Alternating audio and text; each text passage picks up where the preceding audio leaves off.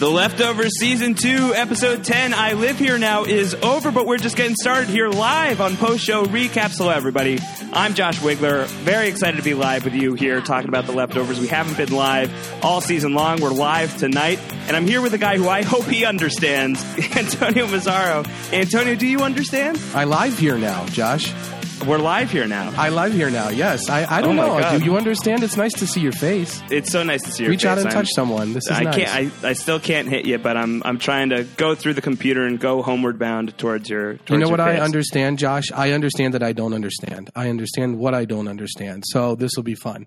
All right, this will be really fun. Antonio and I, we've been recapping The Leftovers ever since The Leftovers premiered. We've missed one episode once upon a time in season 1, I think episode 5. We combined that with episode 6, but other than that, we've hit them all, and we are very excited for the first time to be live talking about the show after the season 2 finale, which theoretically could be the series finale, Antonio. Yeah, let's hope that theory doesn't. Of the many theories about The Leftovers, let's hope that one doesn't pan out. That would be a true tragedy. But if it is to be the final episode of this series of The Leftovers, I think they did a pretty bang-up job wrapping up not only season but series. And I'd hate to see it be the series finale, but it could be. We'll talk about that.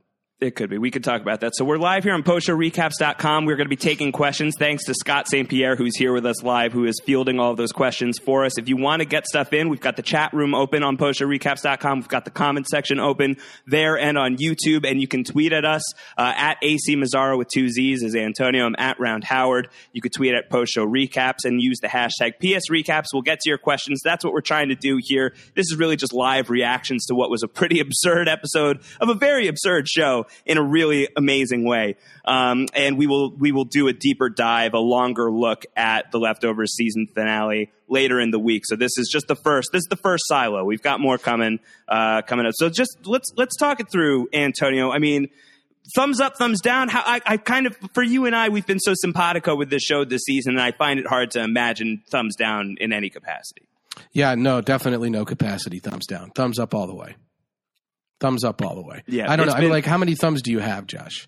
I've got 2. I've got 2 that I could give, and if I could give more, I would. I mean, it was crazy. It was a great episode. It definitely felt like The Leftovers the movie. You know, it definitely had this real. Not that the show hadn't had this already, but it had this real cinematic quality. It was the culmination of so many plot points that have been developed all season long. You know, we've been drilling down into very character focused episodes all season long, and finally we got into everybody's headspace, at least to some extent, some more than others, and a lot of payoffs to things that I did not expect to see payoffs to, like Mary. We got an answer on whether Matt Jameson was seeing things with his wife months ago, or whether or not there was legitimacy to his claims. We got answers on that. We got to see the aftermath of Kevin's resurrection. We got to see Kevin die again, kind of, and then get resurrected again. And we know what was inside the trailer beyond just, we got the reveal last week that Evie had joined the Guilty Remnant. We see the follow-up of that this week, and it is bad news bears for Jardin. So it really felt like a lot of, the can of worms is wide open, and everything that is slithering around outside is, fantastic to watch. So it was epic. It was an epic end to what has been just a tremendous season of television. Yeah, I think we firmly established that John Murphy is really bad at killing people. Yeah, he's horrible. He's not good. He just doesn't try hard enough or something. Like it just doesn't work out for him. Yeah, I didn't try hard enough is what he had said in the season premiere. And man, you really did not learn that lesson. You really should have gone for the headshot on Kevin Garvey, especially a guy who told you that he was dead a few hours earlier. Maybe be a little extra cautious with this guy. Yeah. Josh, did you adorn yourself accordingly for tonight's episode, by the way? No, I mean, I'm wearing grayish, whitish that I guess is Guilty Remnant-esque, but that's about it. Yeah. I was thinking of putting on a suit and being an international assassin, but when Kevin put on the cop uniform, I felt like it was no longer appropriate. Yeah, and I don't know. This is me. If the hoodie were in the closet, I would absolutely put it on, and I would probably be branded a slacker and never make it anywhere in the hotel. So here we are. No, you're priestish. You're the priest of The Leftovers here. You're preaching the gospel, so I think that it counts. I think it counts. All right. Well, I bestow blessings upon thee, Josh. You're all right now. All right, so let's preach the gospel. Let's dig in a little bit. We're going to do a shorter podcast tonight, and again, the longer podcast later this week. So let's talk about headlines. Let's talk about the big stuff. What is the biggest thing for you? What do you think is the biggest thing that we need to be chewing on right now? What do you think people are really focused on coming out of this Leftovers finale? Do you think there's any one thing, any one big ticket item? I'd say the biggest ticket item has to be the many deaths and lives of Kevin Garvey. Kevin Garfield, is that maybe his name? He's a cat. I saw that on Reddit. Like, he has 9 lives, apparently. I'd say that the Kevin Garvey storyline, because, of course, when we saw episode 8 and we saw the holy S ending from Michael, we didn't really, we were kind of wanting what was going to happen. How long was he dead? What did Virgil tell Michael? Like, what did we know? What did we not know? So I think the Kevin Garvey kind of bullet points, if you will, were the key bullet points, and I will, by the way, throughout this episode. And I think really the takeaway is Kevin lived. He lived through the thing. He came up. He definitely something was going on with Kevin. And then it happened again, Josh, with the faucet and everything. And so I think that's the main takeaway. And the other takeaway, I suppose, is that Miracle is not safe. Jarden is not safe. And I think that was really kind of a brewing story throughout the course of this season. And I think a lot of people were out to prove that. And I think we see it now, like loud and clear when we see the town square has turned into, I don't even know what, a gathering of the Juggalos? Like, it's hell! It's hell! Yeah, there's burning and T-shirts and drinking and people doing stock shots. Like, I just don't even know. And so that's, I think, the second biggest story is Miracle is no longer Miracle. It has gone down in flames through passive action, through nothing happening, through a bunch of people just marching at once, and that's all it took. All right, so let's take that in two parts, and let's start with the Kevin stuff, because I mean we sang the praises of International Assassin. We couldn't have sang them any harder. We sang a little, even probably stronger than Kevin Garvey was singing tonight. Yeah, his Kevin Garfunkel. That was a great scene, by the way. But Kevin in International Assassin, that was one of my favorite episodes of anything ever, let alone The Leftovers. I think it's very decisively number one still for me, even after this finale. It's just it taken in its totality. It's just such a special episode of TV, but I never, ever imagined that we would be going back to the hotel. That thought did not even once cross my mind, that we would return to that world, that would be something that would come up again on The Leftovers, and especially for that to happen 2 episodes later, halfway, not even quite halfway, a little bit past the halfway mark of the finale, for Kevin to return to that world. When it faded to white, when we have this overhead shot of the Miracle Bridge and the guilty remnant and everyone from the park are going into Jarden, and we start to fade to white and we see the dripping of the faucet. I don't know what your first reaction was, but I was just like, oh my God, are we actually doing this again? Is this really happening? I was so happy, Josh. Yes, I was so happy. It was fantastic. We got the sequel to International Assassin called Mapleton Police Officer. Is that what it's called? Yeah, we got Mapleton Police Officer. Yeah, International Assassin 2, Mapleton Boogaloo. Or Local Cop, like International Assassination episode, Local Cop. So the Local Cop episode. It was great. It was great. It was really good. I mean, it's got the music again. He has to adorn himself once again. He has to make all of those choices. And you and I, Antonio, we spent a lot of time talking about, could he have chosen another attire? Could he have worn the Guilty Remnant uniform? Could he have worn the Mapleton uniform? Could he have looked like the priest? And we wondered what those versions of those episodes would look like.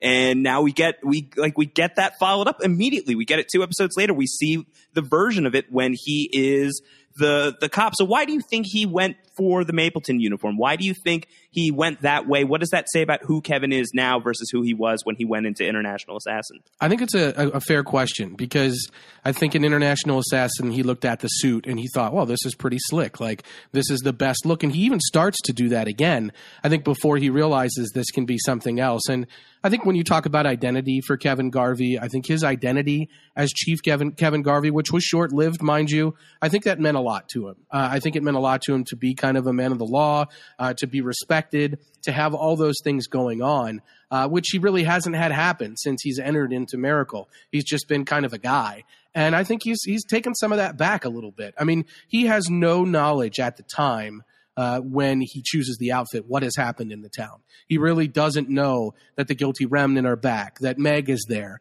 that all the things that he comes to find out after he wakes up have happened. So this is a pure choice based on who he is after he wakes up. We remember that the man, if you want to call him David Burton, fine, call him David Burton. The man on the bridge said, you're going to be changed. People have told Kevin, you're going to have been changed by this experience. And I didn't see too much evidence of that. But what I did see was a Kevin Garvey who, when faced with this choice again, he chooses the police uniform. And I think there's a lot of strong ties to season 1 there. That's the Kevin Garvey we kind of knew from season 1. We haven't really seen Law and Order Kevin Garvey. So it was a very interesting choice for sure. Yeah, I think so. And I think a big piece of it is, he doesn't know what this world is the first time he enters here. It's a complete shock to him as well as to us.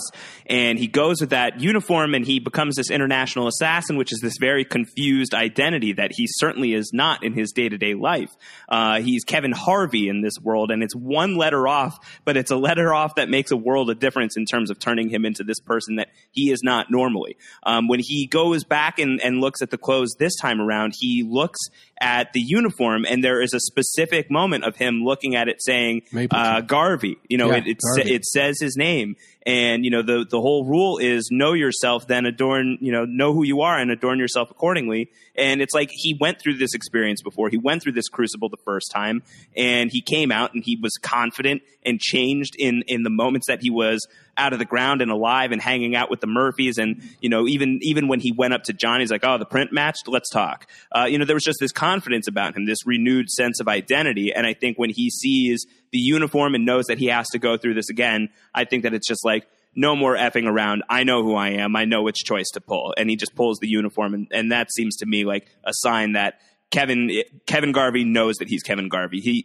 Those demons are gone. He would like to get out of the hotel again because he would like to be back with his family, and he wants to do it the most efficient way possible, and that's by just being himself. Yeah, and I think that's a really good point. And of course, when the phone rings, they say Kevin Garvey, like they say his name correctly. Right. So I think that's a really he by choosing this outfit, he gets to be Kevin Garvey, and I think that matters. So that's interesting for sure.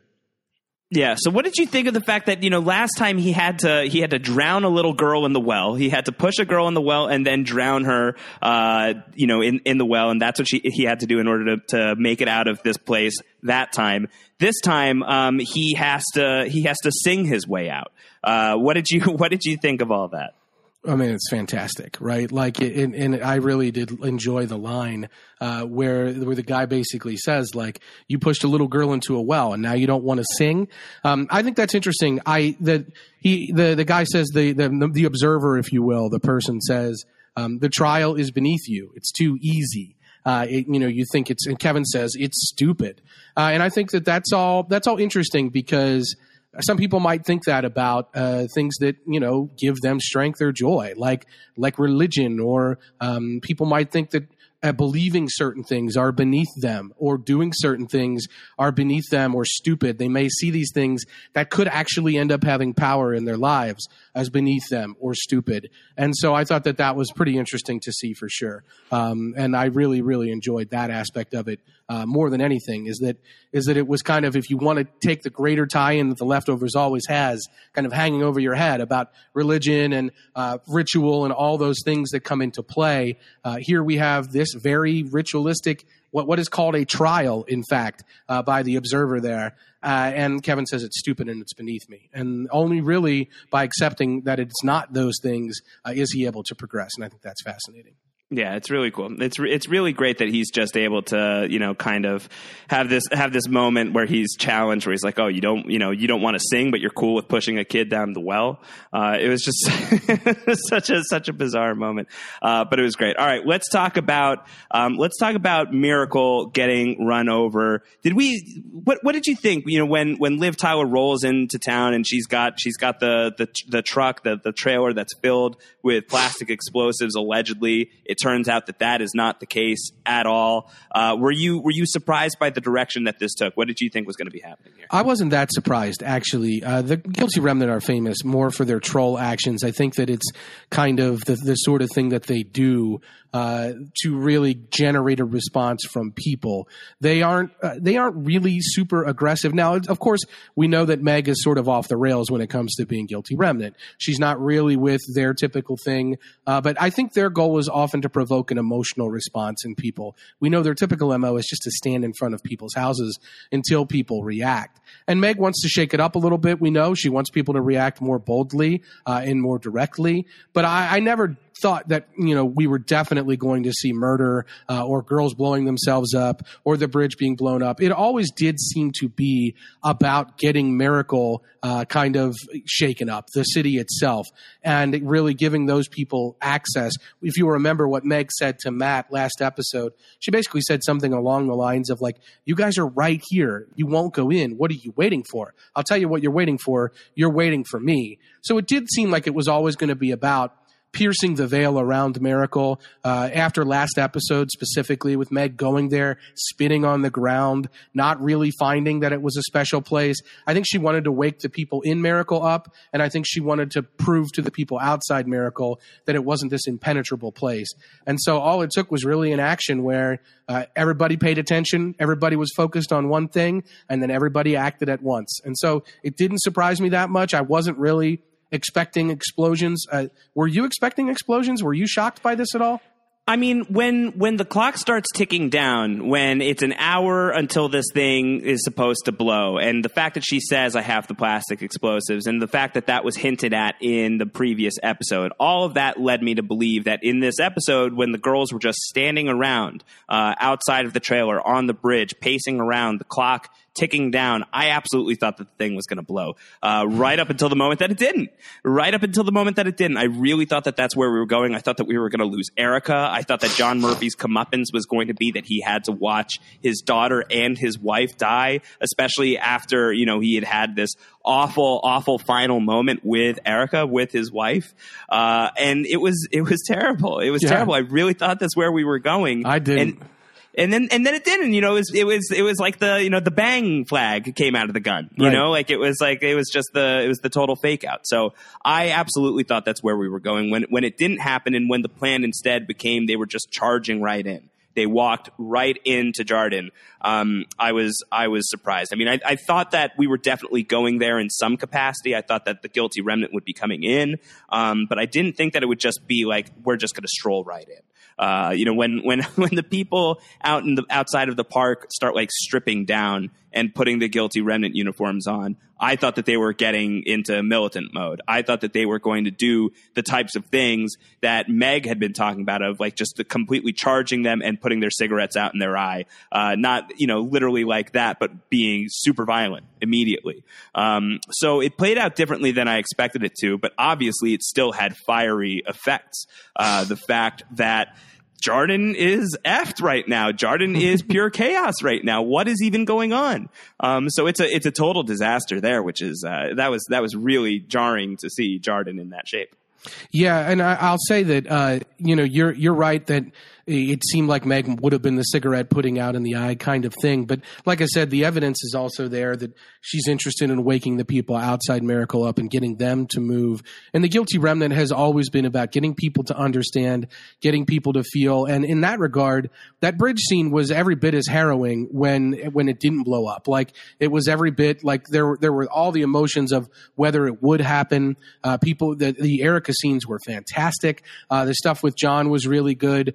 The stuff with Evie kind of playing stoic and cold was brutal but awesome. And then the stuff with the baby, with Lily, Lily Wayne, or however you want to call her, like, that was rough. And I harken back a little bit to the baby in the beginning of the series or this season, where somebody had to pick this baby up and take care of this baby and all these things. I mean, those were really powerful things that were happening, regardless of whether the bridge ultimately blew up or not. And I think really more than anything, Meg's mission is accomplished in that the lyrics to the Jarden song, I think, changed slightly. Did they? Yeah. When they're singing the song, normally it's like, God has spared our town. It's like present tense. God has spared our town. Like we are spared. And then when Meg and Evie sing it in the eerie harmony in that sort of Fallout 4 version of the the Welcome Center, where the video is playing on a screwed up loop and the guilty remnant are all there. I think they say God had spared our town. Is there a lot of singing in Fallout 4? Am I missing out? Well, I don't know about the singing part, but the beaten up old government buildings part is certainly totally prevalent. So yeah, I don't know about the singing part. I'm not all the way through it. Don't spoil it for me if you know. Oh, I don't know. I don't know anything. I'm not the gamer type. I don't know. Well, at any rate, yeah, I think the lyrics to the song did change from God has spared our town to God had spared our town. I mean, obviously I'll have to watch it again to see if my ears were on point with that one. But if that's true, then mission accomplished for Meg. Yeah, it's a great concept if that's true. Because, that's absolutely the new status quo is if they had ever been spared to begin with, which there's the argument from Michael Murphy that we may have, dodged the departure, but we were not spared. There's that was such a great moment. And I think that now, it's very pronounced in what Meg has done and what the Guilty Remnant have done, that this place is just, it's hell on earth right now. Yeah, it really is. And I mean, you say it looked like Hill Valley, alternate Hill Valley, 1985. I expect that Biff is probably now the mayor of Miracle, and he lives in a high rise, and Leah Thompson has giant fake breasts, and horrible things are happening to poor Marty McFly and George McFly, and Doc Brown, no good. He's probably committed. This is the whole alternate Hill Valley 1985 is happening in Miracle right now. The Hells Angels are one step away from riding it on their motorcycles. This is no bueno for the town of Miracle. It is certainly not miraculous to the people that live there. To the people who are outside, on the other hand, this is their miracle. This is what they've been waiting for. They've been wanting to get in. They've been heavily regulated. On this day specifically, there no visitors even. Nobody was even allowed in the town, period. And now all the people who are living in Outer Miracle, all the McPoyles have streamed in. The McPoyles! Yes, they're McPoiling everywhere. They're drinking their milk, and they're doing crazy things. Gross. Yeah, all their campers are coming in. They're just going to have a big hoedown in the middle of Miracle there. The Gathering of the Juggalos is real, Josh. And you contrast that to the early images we have of Miracle from this first season, where the visitors are coming in, filing in all orderly and getting off the bus and so happy and looking up. And these people are basically listening to death metal and dubstep and, throwing shots down their gullets as they joke around in the stocks. It's bad news for Miracle. And I don't know. No one's safe. I mean, it's really true. Babies are being stolen. Stuff is going down. Honestly, the moment where Lily was stolen from Nora, that was probably the biggest sense of dread that I had the entire night, especially when you see Lily lying there in the middle of the bridge. This is a dark show. This is a very grim show. This has been the show from the very, very beginning. There have been moments of lightness. There are moments of hope.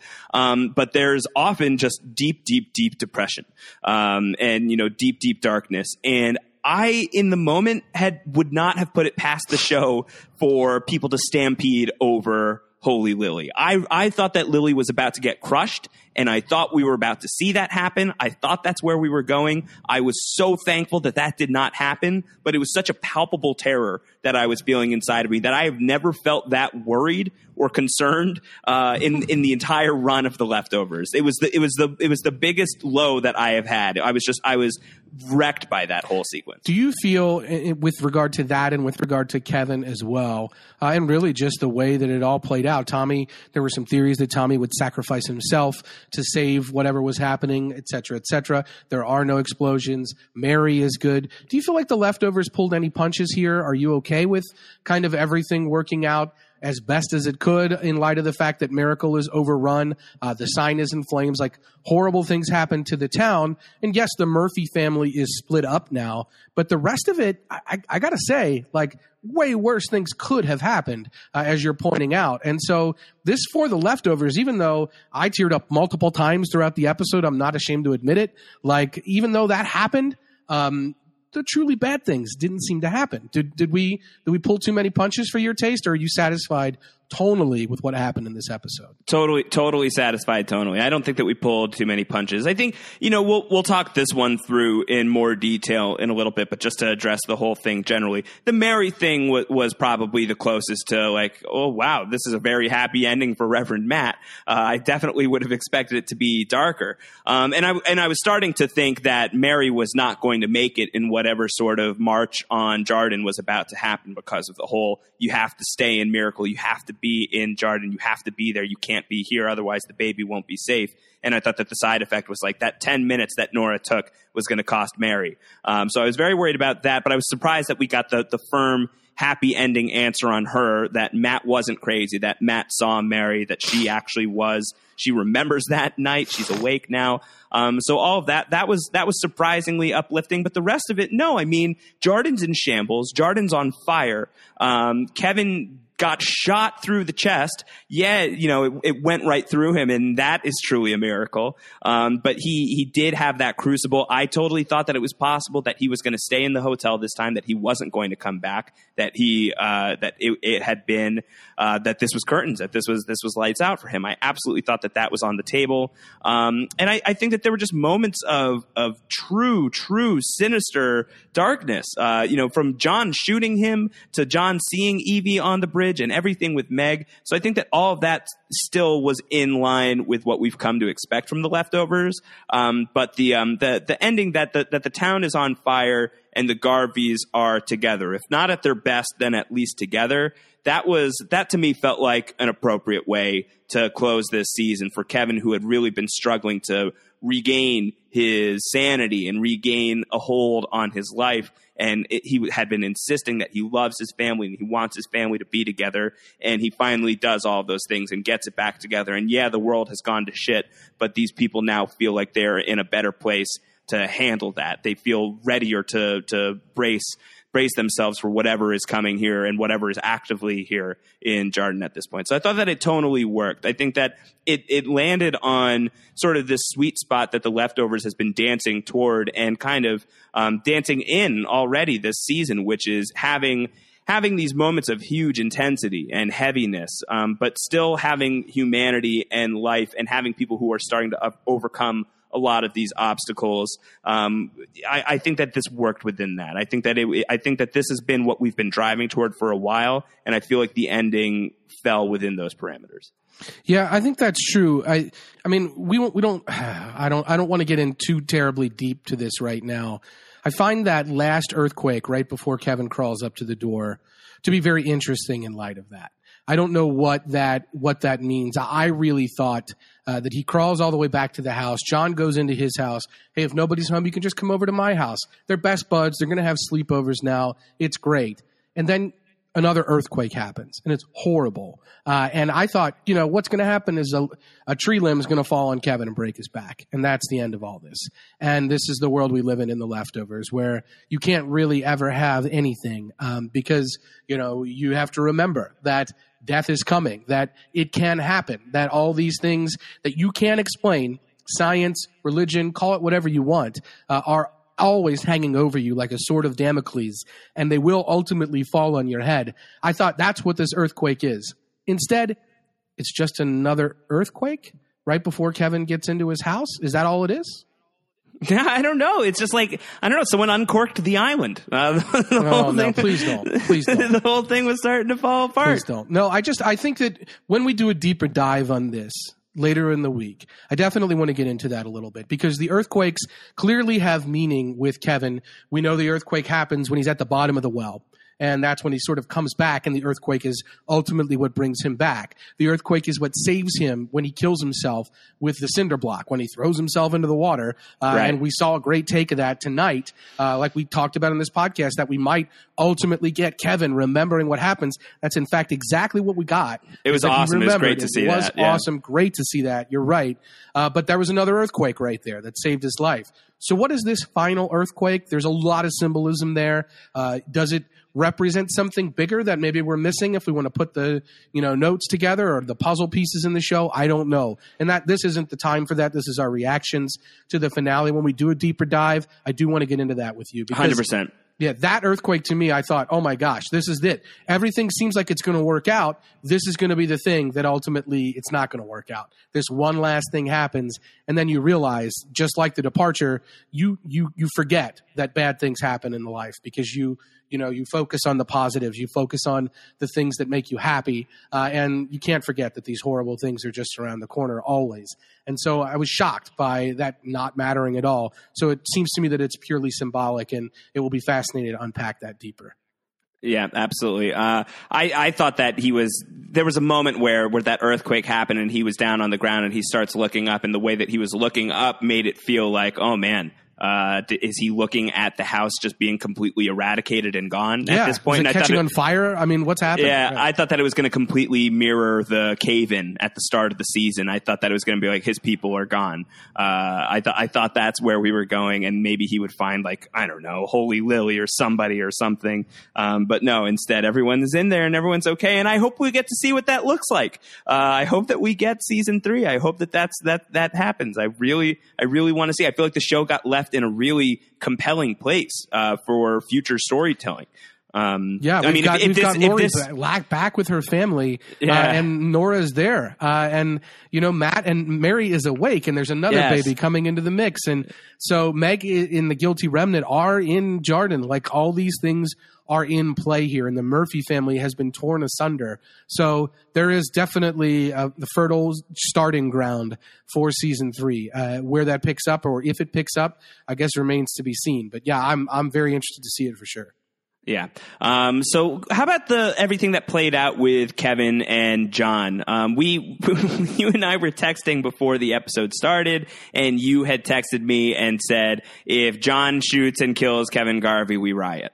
And he kind of like temporarily killed him, but he did shoot him. And I think that we're rioting in a positive way because it led us back into the International Assassin Hotel, and that was fantastic. But what did you think of everything that played out between John and Kevin tonight? Because that's obviously a very important relationship that had been established throughout the season and had been touched on throughout the season, but really came full circle tonight. Well, yeah, you mentioned Kevin maybe changing a little bit when he comes back and he's ready to talk to John and all these things. I think that's true to an extent, but Kevin Garvey is a fairly straight shooter. He did come clean to Nora earlier this season, even though it took a lot for him to come clean about what's been happening in his life. And he certainly seems to be willing to come clean to John here. I'd say this is the worst time to do it, obviously. Like, straight up telling him to his face, like, maybe you're wrong that she didn't love you. Like, even though Kevin is in a great position to kind of give advice in this regard, especially considering what we know to be true, which is that Evie joined the Guilty Remnant, Kevin knows what it's like to have a family member run off and join the Guilty Remnant. Kevin knows what it's like to process emotions associated with that, to say maybe she didn't really love you, maybe she had something bigger going on. Kevin knows all of those things. But John Murphy, is this the guy that you really want to talk true to, that you really want to just lay it all on the table to? I don't think so. And it really played out very poorly for Kevin, obviously, in the moment, even though it was a through and through shot. It's just, in that moment, I was like, Kevin Garvey hasn't really changed, because he still is very reckless with what he's doing here. And this is not an instance where he gave the handprint recklessly because he kind of felt like he was forced to. This is a choice Kevin is making to kind of tell John these things. Kevin could have not said, maybe she didn't love you, but he did. And that's really rough. I mean, John at one point says to Kevin, like, prove it. Prove that happened. And all John has to say at that point is, go talk to your son. Like, he was there with me. He can tell you all about everything that happened. Go talk to your son. He's my alibi. And if you don't trust your son, like, I got nothing for you, buddy. Like, you're talking about your daughter. You don't want to trust your son. Like, what do you want me to do here? So I don't know why he didn't say, like, hey, go talk to Michael, except for the fact that I think he really wanted to talk to John on the level and say, like, I know you, because I know, think about it, Kevin. Something miraculous has happened to Kevin, whether by science or by faith. Something miraculous has happened. He drank the poison. He thought he was dead. He has the experience in the hotel. He comes back 8 hours later. He comes out of the grave. Something miraculous has happened. So I do think that he feels it necessary to tell John, like, listen, buddy, I know you think it can't happen here, but it can't. It did. And I need you to hear that because your outlook is wrong on these things. And if you're proceeding with the wrong outlook, you're not going to ever get the answers you're looking for. So I do think he really wanted to come clean to John. Just seemed like a really bad way of doing it. And it seemed like a really bad thing that he said. And yeah, he gets shot for it. Not shocking at all, really, when it comes down to it. Right. But I just love the way that Kevin, I don't know if I want to say forgave him. It's like he didn't blame him to begin with, but the way that Kevin interacted with him at the end of the episode and the whole, just like what happens if if no one's in my house, like then you come over to mine. I love this new Kevin Garvey. I really want to see more of that Kevin Garvey. I want to see more leftovers. There's a great interview with Damon Lindelof and Alan Sepinwall over at HitFix right now that dives into all of that stuff. Will we see season 3? What is Lindelof doing to get season 3 to happen? HBO, what is HBO doing to get all of that to happen?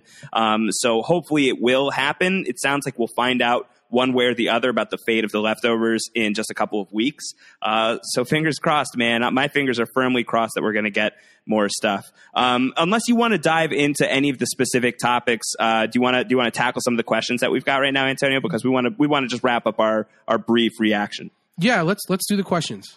Yeah, and of course we're having some technical difficulties here with the live feed. Hopefully we have a few of these questions lined up right now. We're sorry about all of that. Turns out we only have one question right now just because the live feed is really messed up. So we're going to turn this audio around really fast. So hopefully you guys have all that. Well, and I can dig into the chat room and pull some out there as well. So let's go with the question that we've got. Perfect. So Antonio will handle that. And sorry again that the live feed is a little messy right now, but we will have this audio podcast for you guys ASAP and a much deeper dive later in the week. So it'll be leftovers business as usual and post-show recap. So let's dive into this. This is from Umberto, who said, so how many stars on Yelp is Kevin leaving to this hotel? I don't think like a ton of stars. I would guess that Kevin would really, really, really super prefer not to ever have to go back to the International Assassin Hotel ever again. That would be my bet if I had to take a bet. Yeah, I mean, this is interesting because we saw now 2 of the 4 choices. And the priest choice is just not a Kevin Garvey that we know. I don't know if we find out that, if we find out that at one point that he was a priest or was a seminarian before he became a cop. I don't know if that happens. But, and then the 4th is the guilty remnant. And we already know that Kevin is somewhat associated with the guilty remnant in that he has the smoking answer. He understands why they do a little bit of what they do. That said, there is that great moment between Kevin and John. There's the 3 understanding moments that really flag here about visiting the hotel again because of the guilty remnant outfit. I really want to hit this. Evie writes the note to Erica when Erica's asking, why are you doing this repeatedly? And Evie's note says, you understand. The you understand is also really, I think, what Patty's last words to Kevin were. Real Patty, not manifestation Patty. Like Patty Prime. Patty's last words to Kevin before she slits her throat with the piece of glass are basically like, you understand, like, like you're gonna figure this out. And then Kevin and John, when they're on the floor of the health clinic and he's bleeding out, John says, I don't understand what's happening. And Kevin says, me neither. And so there is this kind of, you understand? No, I don't understand. Yes, you do understand. No, I don't understand what's happening. But so that's all really fascinating. And I would say that as far as understanding goes, the 2 visits that he's taken to the, I don't know if we want to call it like Limbo Hotel or whatever, they've given Kevin a lot of understanding. Like he does choose the different outfit this time around. He does understand that he's going to have to go through some tasks or trials to get out of there. He's willing to sing karaoke. Most people aren't willing to do that. So he is. There is some understanding. Like I said, Kevin Garfunkel was great. Yes, Kevin Garfunkel. There is some understanding that's developing there.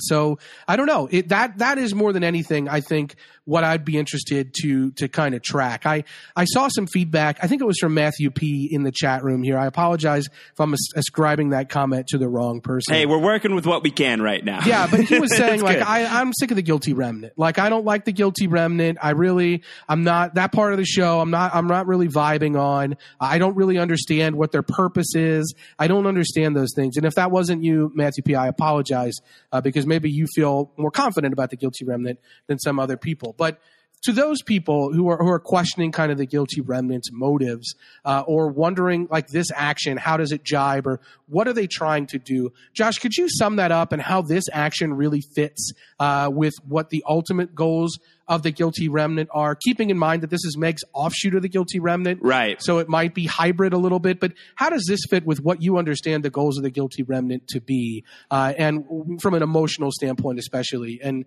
is it different in any way? Yeah, well, I think what the really key aspect of that is the fact that this is an offshoot, that this is a splinter, that this is Meg's leadership over her section of the Guilty Remnant, this kind of guilty renegade, this guilty renegade group. And what she really wants is what's more important than what we've seen from the Guilty Remnant in the past, I think. They're really kind of following her lead on this. And I think it speaks a lot to what we were kind of talking about in last week's podcast, how Meg seems to really want to be putting the cigarette out in the eye. Her whole thing is she stems from loss that occurred right before the Great Departure, literally the day before, and she was told by tons of people, at least you know what happened. And I think that she has been remarkably affected by that. And I think that for her, she, this whole thing with Evie and taking them away and bringing them back the way that they've been brought back after everyone in Jarden and the Murphys, they were wondering what had happened to our daughter. Is she gone? Is she dead? Is she departed? What happens? We have so many questions. We have no answers. And I think that this is Meg saying, well, at least you have your answer. And the answer is you've got, these three lovely young women who you all were mourning and missing are no longer missing, and you probably are now mourning them for different reasons because they're very much alive, but they're very much not yours. They have changed. They are mine. They are ours. And I think that this place, Miracle Jarden, it has represented this idea of the departure not happening. It actually did not happen in this town. And the whole Guilty Remnant philosophy has been, we want to remind people that this thing happened and that the world has changed. And that's how they've been acting in places like Mapleton in the past. But here we're now seeing them occupy a place that had been completely untouched. And I think, like, if they can strike fear and terror into the heart of this place, then it's Guilty Remnant on steroids. So as for what they do now that the place is really just overrun, do they stay? Can they be chased out? Will they have to be forcibly removed? What does this mean for the future if we do get, further leftover stories? Do we start to see, those like ATF types of organizations that we've seen in season 1? Are they going to start to come into play and start to come to bear upon what's going on here in Jarden now? I don't know. Those are all the questions that we're left with here. But as for the goal, as for the motive, I think for Meg, it was really to throw the rock through the glass window of this place and just destroy this really carefully crafted, idea represented by Jarden. And I think that as we saw tonight, I feel like mission severely accomplished for many of these people. And it's interesting that the people who had experienced the departure, the Garveys and the people from Mapleton who are all in Kevin's house at the end of the episode, that those seem to be the people who are at their strongest right now. Here in Jarden, people like the Murphys and all of those people, we are seeing them basically deal with their departure event for the first time. And that makes things very interesting for where the show has left off here and where it could move going forward. Do you got anything else here, Antonio? Do we have any other questions that we can dive through quickly? Yeah, I think this was Umberto as well, but I'm not sure. The question was, what do you make of the dog leaving? Dog leaving Kevin, like the dog kind of walks him out of the place, and that's his dog, and he's so happy, and then he gets to the bridge, and he's gone. Right. Anything on that? What do you make of that? I don't know. The dogs are not ours, right? Isn't that what's been said in the past? Yeah. And so the dogs are their own people now. But it was a fairly calm dog. I mean, usually the dogs of the show are just so renegade and hardcore. But the dog was really peaceful at the end of this thing. Yeah, and then so let's talk another. This is from a user whose name I will not repeat. This question is kind of, will there be a season 3? And we have, I guess, a little bit of information on that, and the answer is ultimately that we don't know. You indicated earlier in this podcast that Damon Lindelof has basically said that, hey, yeah, there's probably going to be a season 3 if people want it, if there's enough, but we don't know. We're going to find out within the next couple of weeks, and Damon Lindelof specifically gave his interview to Alan Sepinwall because he said, like, I got to try to generate some buzz about the show. I got to try to generate some chatter about the show. The ratings were up last week. They did tick up. They were a season high, but they were still lower than anything that was in season one, and certainly not high enough to say it's a slam dunk for renewal. I hope that means that the buzz around episode 8 generated a lot of buzz for episode 9, and that everything that was set up in episode 9 made people wonder enough to stay tuned for episode 10. The Walking Dead's mid-season is over. So there's a lot of hopefully good omens for this final episode for the ratings to go up. Even if they go up, I don't think a third season is guaranteed. It's just that it was kind of a sleeper show to begin with, and the ratings were down this year. So there's no guarantee that a critical darling and that HBO loving the creative aspects of the show, which Damon Lindelof indicated to Alan Sepinwall that they have. They've loved the creative aspects of it, but numbers are numbers. It's a fact. And the show does cost money to make. I can tell you that the songs they use, especially getting the licenses and the rights for those songs, do cost money. And that there's some interesting tidbits about that we'll get into later in the week for sure, specifically with regard to Kevin singing Homeward Bound. So there are all these options for season 3. It's not 100% sure where everything stands, but Damon Lindelof wants to make more. We should find out very quickly. If the ratings are up for this final episode, it can only bode well. So let's keep our fingers crossed. All right, so 2 more things. I've got 2 more questions, and then we'll close it for now. This is from Edwin Johnson, and this is all the same theme we're talking about right now. And this is from Edwin, who says, how are they going to be able to keep this momentum going, hopefully into a third season? Where can all of this go? If we do get season 3, Antonio, where do you see it going? Where do you see this thing moving forward in the future? Oh my gosh, you're asking me to sing for my supper here, Josh, and get our podcast renewed. I don't know. I would say that we kind of talked about it a little bit earlier in this reaction podcast here, that we've got ultimately a setup for things in Miracle kind of being broken and them picking up the pieces. We saw what that looked like in Mapleton in season 1. We saw a world where people had horrible things and they responded to it. And we saw sort of how that manifested, whether it was the BBA, Dean, the guy shooting dogs, the guilty remnant, the way the politics were playing out, the police. We saw people kind of saying, they're not our dogs. I thought it was my husband's dog. And we saw the cottage industry. We saw the world around the town. We saw really everything play out that way. And of course, the really interesting thing about this season was seeing a town that wasn't like that, at least on the surface, that was untouched by all the things that happened in response to everything that went down with the departure. And so I think that it's fascinating to say that we saw, a town like that. We saw a town that wasn't like that. So it might be interesting, to pick up right in Miracle. And I think we might want to see, let's say 6 months have passed. What does Miracle look like after it has been touched? Where are all those people? Because we didn't see the parents of the other girls in this episode.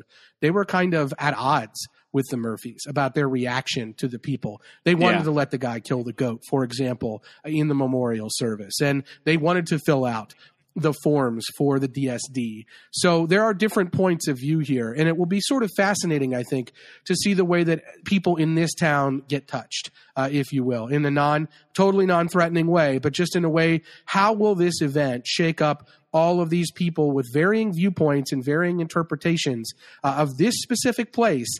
How will that play out? And I think that's more kind of, it's almost a reset of season 1, but a season 1 kind of prime with some of the same characters, so we can really see where the arcs have continued. I'd be fascinated with that. I'd also be fine if they totally relocated and season 3 was in Australia, Josh. Yeah, we'll talk about the budget. Moving the whole show to Australia seems like a costly affair, but that'd be dope. It'd be great. I would love to see it. And I love all those ideas. I think it's great. I think that there's so much potential for this show. I think that the show is so creatively ripe right now. These characters are so excellently realized, and they're all in phenomenally fascinating spots right now.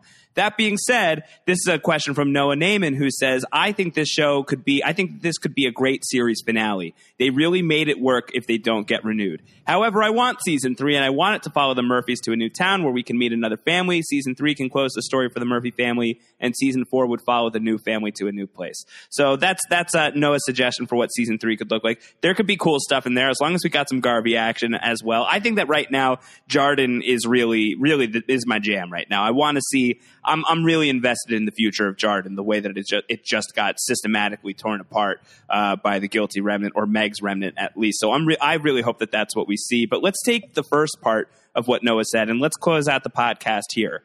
If this is a series finale, if this is it, if we don't get renewed, if we don't get removed, well, our podcast wouldn't get renewed. If The Leftovers does Let's not make this come about back, us, Josh. Yeah. If The Leftovers doesn't come back, if that was it, if that was the final word on The Leftovers, how do you feel about that being a closer? How do you feel about that being the final chapter of the story of the Garveys, the Murphys, in this world where 2% of the population mysteriously vanished? From a reality standpoint, I'd be super sad that we weren't getting more Leftovers. But from a story standpoint, I would feel pretty good about it, because I would feel like, when horrible things happen, you fall back on the people that you can fall back on. You fall back on your closest people, your family, or your very closest connected people, and you use that as your base of operations. The people who understand, the people who you can understand, the people who get it and get what's going on. And that's ultimately where Kevin and John are left in the course of this season with this finale.